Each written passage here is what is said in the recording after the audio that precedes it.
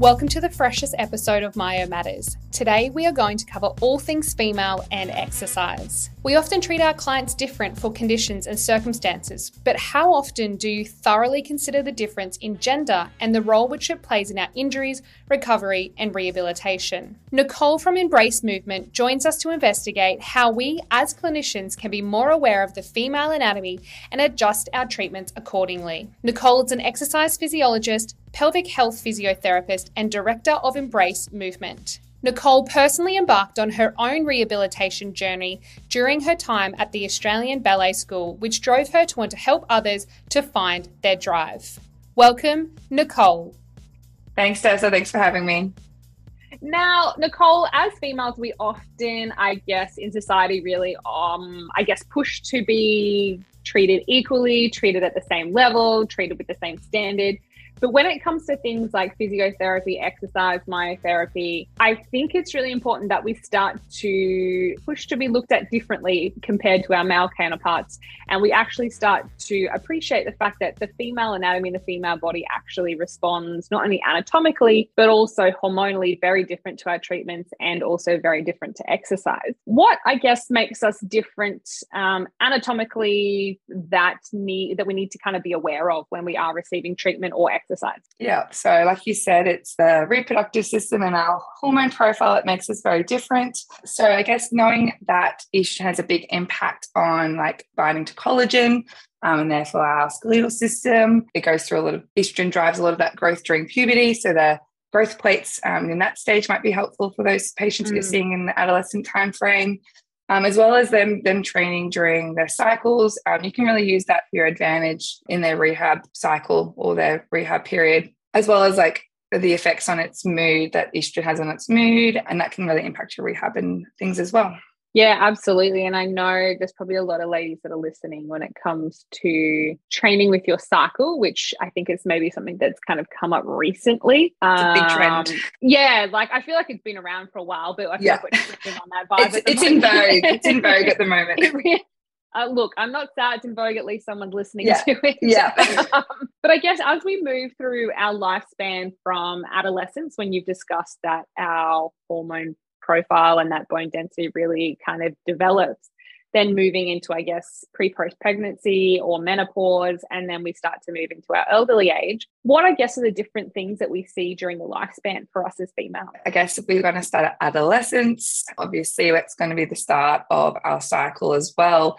But in terms of your injury perspective, those growth plates, you might see more, growth-related injuries. And then if you're overtraining, your cycle might become stop-start, and that's kind of really important to keep a track of too, because then that increases your risk of like stress fractures and those bits and pieces if they're overtraining. And then during pregnancy, again, you get a big surge of estrogen, and you kind of see it when they come in with their sore back, sore hips, and you kind of see it fluctuates a number of different weeks. And it's all got to do with the estrogen peaks and troughs during that. So you kind of need to have that in the back of your mind as well. Like, oh, there's another patient at 27 weeks with back pain. It's like, damn, estrogen again. Yeah, estrogen again. And that's got to do with the collagen. Not relaxin. It's actually estrogen. That's the problem there. Not relaxin. Everyone thinks it's relaxin. What else? During postnatal, super important, I guess, in terms of checking in when they get that cycle back. They're also really sleep deprived. They actually are really low on estrogen. So again, they might have, I guess it's not really more of a myo matter, but, returning back to intercourse and those bits and pieces are really, really important. And just kind of direct them back to a women's health physiotherapist or their GP to kind of get some things on board to help them out. If we're going then to the menopause stage, then bone mineral density is a big, big one there. If they go through, menopause early, they're at risk factor of osteoporosis. And also estrogen's really a cardiovascular protector. So keeping in mind that you might need to, get some estrogen on board to keep them, so sending them back to a gynecologist to kind of keep them overall quite healthy as they age. You also find that their mood drops a lot. Estrogen has a lot to do with your mood. So keeping in mind they might not adhere to some exercises and bits and pieces. They're so exhausted. So keeping that in mind, trying to keep like a bit more motivational interviewing with those sort of patients as well. It impacts your sleep a lot too. And then they get really conscious about that weight gain. And it's not because of the loss of estrogen, it's just because there's reduced activity and there's musculoskeletal changes. There's less skeletal muscle and they lay down more fat, but they still stay around the same shape, or the same weight, but that distribution kind of changes. So they get, quite low about that. And that's just this vicious cycle. So they stop moving, they get down, and it's all just that hormonal changes. That is the reason. Yeah. Sounds like through any stage of anything, hormones are just the reason for everything. Yeah. When I'm going through ovulation, I'm feeling good, ready to rock and roll. And then as soon as I hit luteal phase, I need that mocha. Like that's my turning point. So I've got a mocha in my hand. That's it. I feel like this is most of us, and most people will be able to relate to this. It's like, I'm just going to hibernate for at least 4 days and then I'll be back fine. 2 weeks. No. And you're going to play that luteal phase for all of the luteal phase. No. And that's the thing, right? You need to talk to your patients because only 10 to 15% actually have a 28-day cycle. The rest of us are still figuring it out. And that's where it's kind of really important to start tracking and also tracking your training. Yeah. Yeah, absolutely. And I think that's a really important part for us as clinicians to ask is, like, what is their cycle like? Do they know the length of it? Is it regular? Is it inconsistent? Are they experiencing a menstrual period or are they not? Because that can be really reflective then of what's kind of happening with their hormones for them. Do we see progesterone and testosterone play as much of a part as estrogen, or are they not as hectic for us? It's mainly that estrogen drivers for, I guess, our system. I guess during pregnancy, progesterone has a huge, huge play. Again, it's for creating, it's the main hormone that kind of creates growth during pregnancy. So that's the big one in there. It does play a little impact, but not as much as estrogen during like your regular cycle in terms of like training. Yeah. It's more like estrogen and ovulation where you get that big surge of estrogen. Testosterone, obviously it only works in the 24-hour pattern. Like I said, if we're talking about men, they rise in the morning and it decreases at night, and that's about it. And that's all it has to play. So it'll play a little bit each day, but not as much as our cycle estrogen does. Yeah. Yeah, interesting. It's fun to play with. Yeah. I guess when it comes to exercising or rehabilitation for women, how are we seeing that response being different for them? Is it that we need to load differently? Is it that, like it really is dependent on what part of the cycle? How do we tend to kind of work with that? Yeah. So yes, you can a little bit again, but I always go off how the patient is feeling as well, because if there's some people that will track their cycle, oh no, I've got to down train here because I'm not feeling great, because they're having, low mood and all those things, they might down train then. But if you're feeling pretty good, you still train. I guess the only thing to be mindful of is during ovulation, that estrogen change, when that estrogen is high, you can get a little bit more ligament laxity, or not laxity, but a bit more extensibility. And there's an increased risk. You've all seen it, like ACL injuries have a bit more of a peak during ovulation, they think. It's not 100% conclusive, but just knowing you might need a down train. Again, if you're losing your cycle, you're overtraining, and we need to keep, that on board too. And then where was I going with that? Yeah, and I think too, like I know for yourself in terms of being a younger athlete that was in professional work, and I know that I've seen quite a lot of professional athletes come through, whether it's dancers, whether it is netball players, whether it's rugby, that I know a lot of those girls experience that overtraining portion, the reduction in their menstrual cycle. And I know in netball specifically, they're doing a lot of that research into training or rehabilitation that they maybe shouldn't be doing during, I guess, that time of high estrogen, to putting them at risk of ACL injuries and things like that, or Achilles or gluteal tendinopathies. So what have you kind of seen there with those women that I guess overtrain in those kind of teenage periods, or teenage to, like younger 20s? Yeah. So I wish back when I was dancing, actually had more education about this. I think I would have changed how I trained back then and wouldn't have done the silly things I did, waking up every morning and trying to do a plyometrics program, which is just not it. Hindsight's a magical thing. Oh, it's beautiful. Wouldn't have woken up 5 a.m. every day if I knew that. But I think educating from a younger age is one of my big things now, is just kind of laying down some foundations that what normal is, when things should be happening, really tuning into your body. Like if things are throbbing, like don't just push through, number one, because it's most likely it's stressy. Yeah. No, but I guess losing your cycle is a big one. I think if you're getting repetitive pain, again, you need to down train. I think also with ovulation too, you can get some personal bests out because you are feeling pretty high on life with that estrogen on board. But then I guess focusing on a little bit more cardiovascular, I think they're saying now in your luteal phase is more important. And then in your late follicular and into ovulation is more strength based. Again, you got to go how your body feels and go from there. And how do you work with your patients in terms of, like if they're given a training plan or they are essentially just training and it's not underneath your plan, they're just running on the weekends or whatever they want to do. How do you work with those patients for them to understand how their body are feeling? Because I know a lot of patients just don't have that connect or don't like let's be real, you'll be a runner and you'll be like, when it hurts. And they're like, well, they don't have that concept. And I can imagine dancers are very the same. Like, and I think as females, we tend to have this attitude of like, we just power on a lot more. Yeah. Do you use something like a perceived rate of exertion, or like, how do you get them to identify or at least begin that process for them? Because I think that is such a hard thing. Yeah. So definitely I use the RP scale a lot. In a lot of sessions, even throughout, like when I'm teaching a class, I'll kind of touch base because I teach a lot of postnate women. And if they've had a poor night's sleep, they've been on the go, they have had no time for themselves, probably haven't eaten enough that day as well, checking in with them. And I always say for those sort of patients, like never run when you've had a poor night's sleep. It's my big one. Sleep's super important for healing. I guess then down training, like not trying to do lots of big runs in a row, try and space them out. Make sure you cross train. Cross train is really like underutilized, I feel. People absolutely. Just like, right? I feel like I'm Pilates or I'm a runner, and that's that's it. What do these Pilates socks do? So I think cross training is super important, and it's actually it's going to make you faster. It's going to make you, it's going to actually develop, those small intricate muscles to kind of help you go.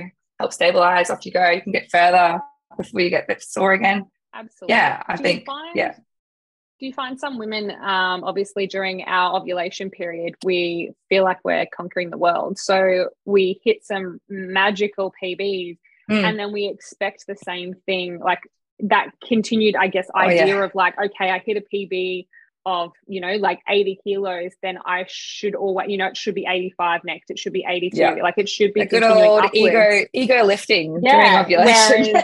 You become like this superhuman. You're like, why can't I do this? That being realistic about what my body could achieve on that day, and that it's okay that, a week later I go back to 75 or 70, like that is quite a normal process. Because I think we think like in this scale of like, well, now I've hit that, I have to keep progressing. Whereas are we just like asking ridiculous shit of ourselves? Like, you remember that good old yield stress back at uni days?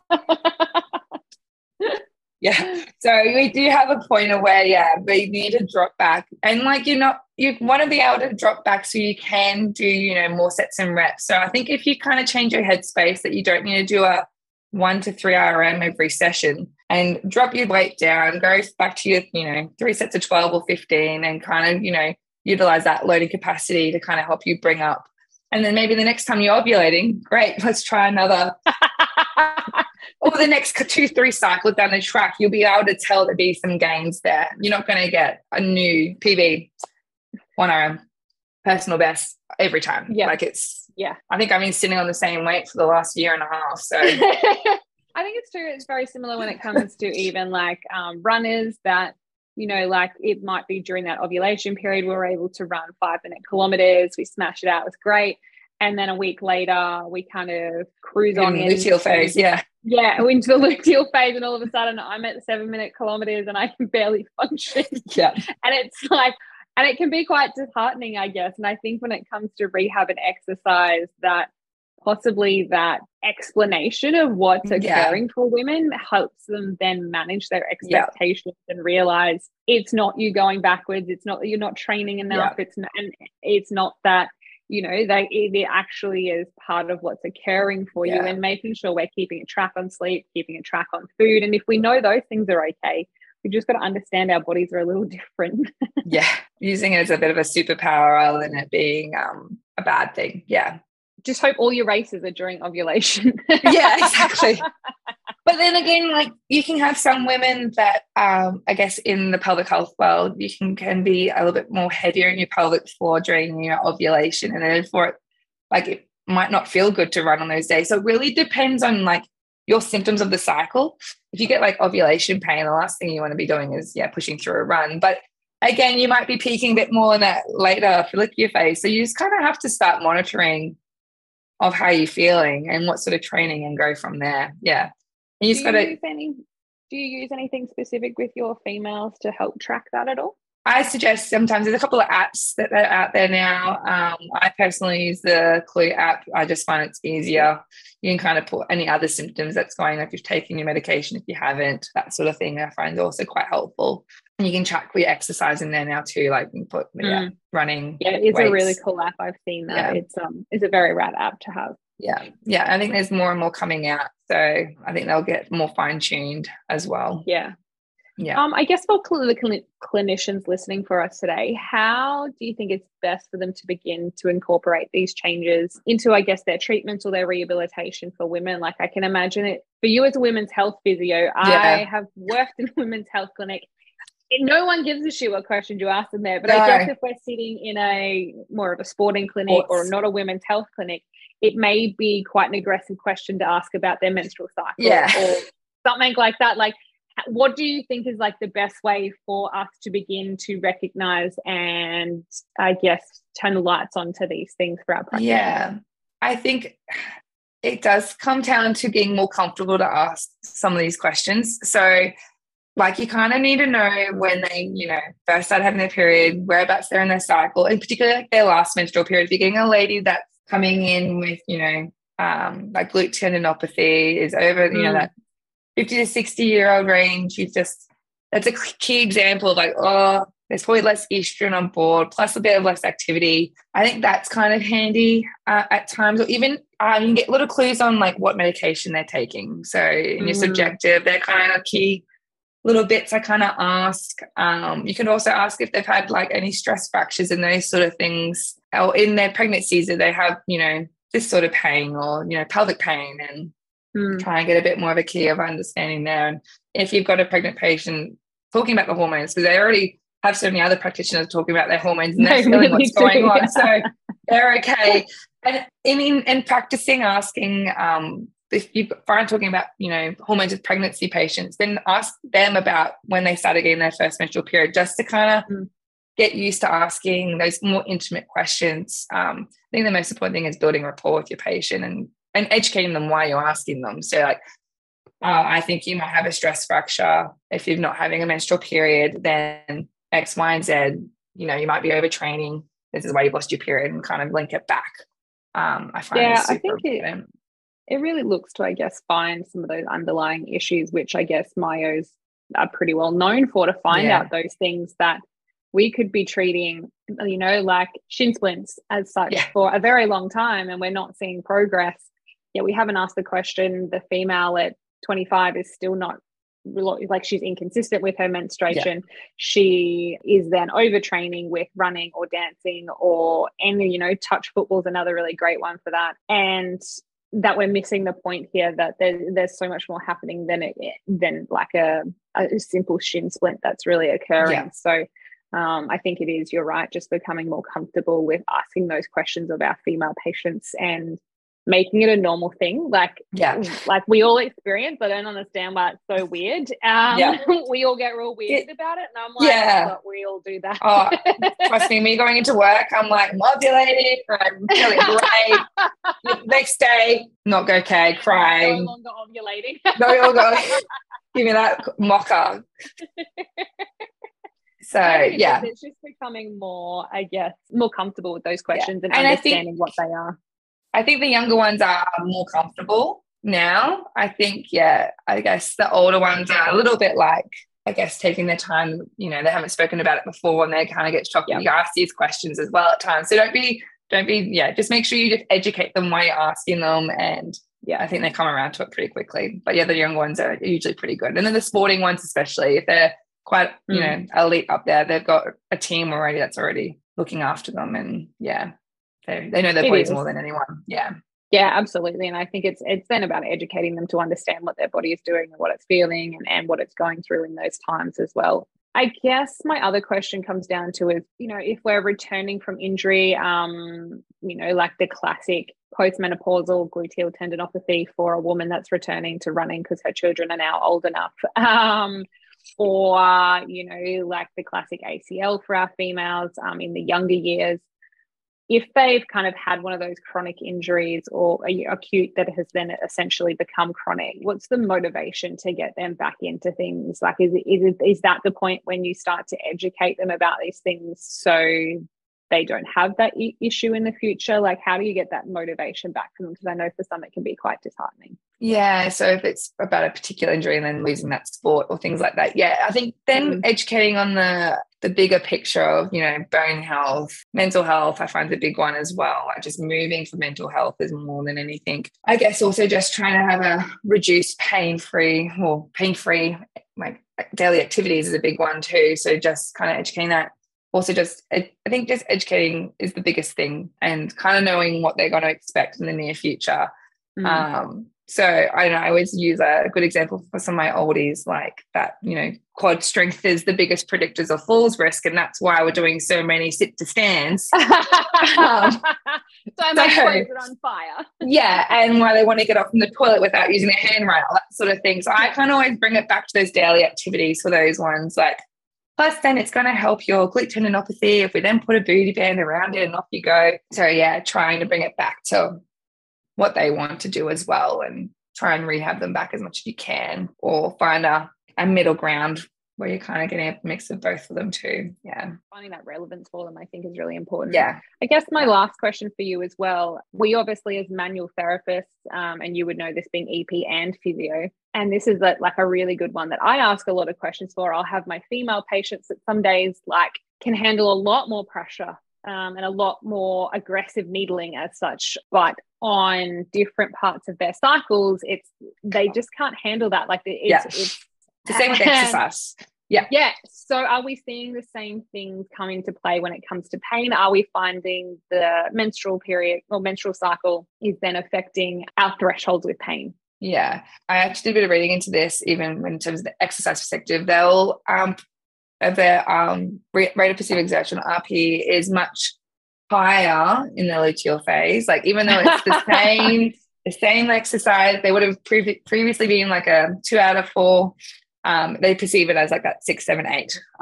Even though, we just get real sad during luteal. It's not it. And same with during your actual menstruation, they just don't tolerate. It's just isn't as comfortable, is mainly the reason they don't want to engage as much. But you might find in the luteal phase they won't tolerate their pain or their exertion as much. And again, that's just to do with the drop and your mood drops, and that kind of brain chemistry that kind of happens with it too. Yeah, which just blows my mind that every single month we go through. That was that yesterday. No wonder we look like crazy lunatics running down the street. It totally makes sense now. I'm exhausted. I'm here for it though. Yeah. We were actually talking earlier about how some days you just want to cry at the cute panda bears that are on YouTube. Yeah. And that's definitely during the luteal phase when I can't deal with pain and everything hurts. Yeah. And I guess during those times, is that when we're selecting things like maybe a gentler yoga or stretch or a softer Pilates or something that we're finding, again, working with that same rate of perceived exertion, that we're still hitting that same rate of perceived exertion rather than needing to hit 6 times 50 dumbbell weights or something.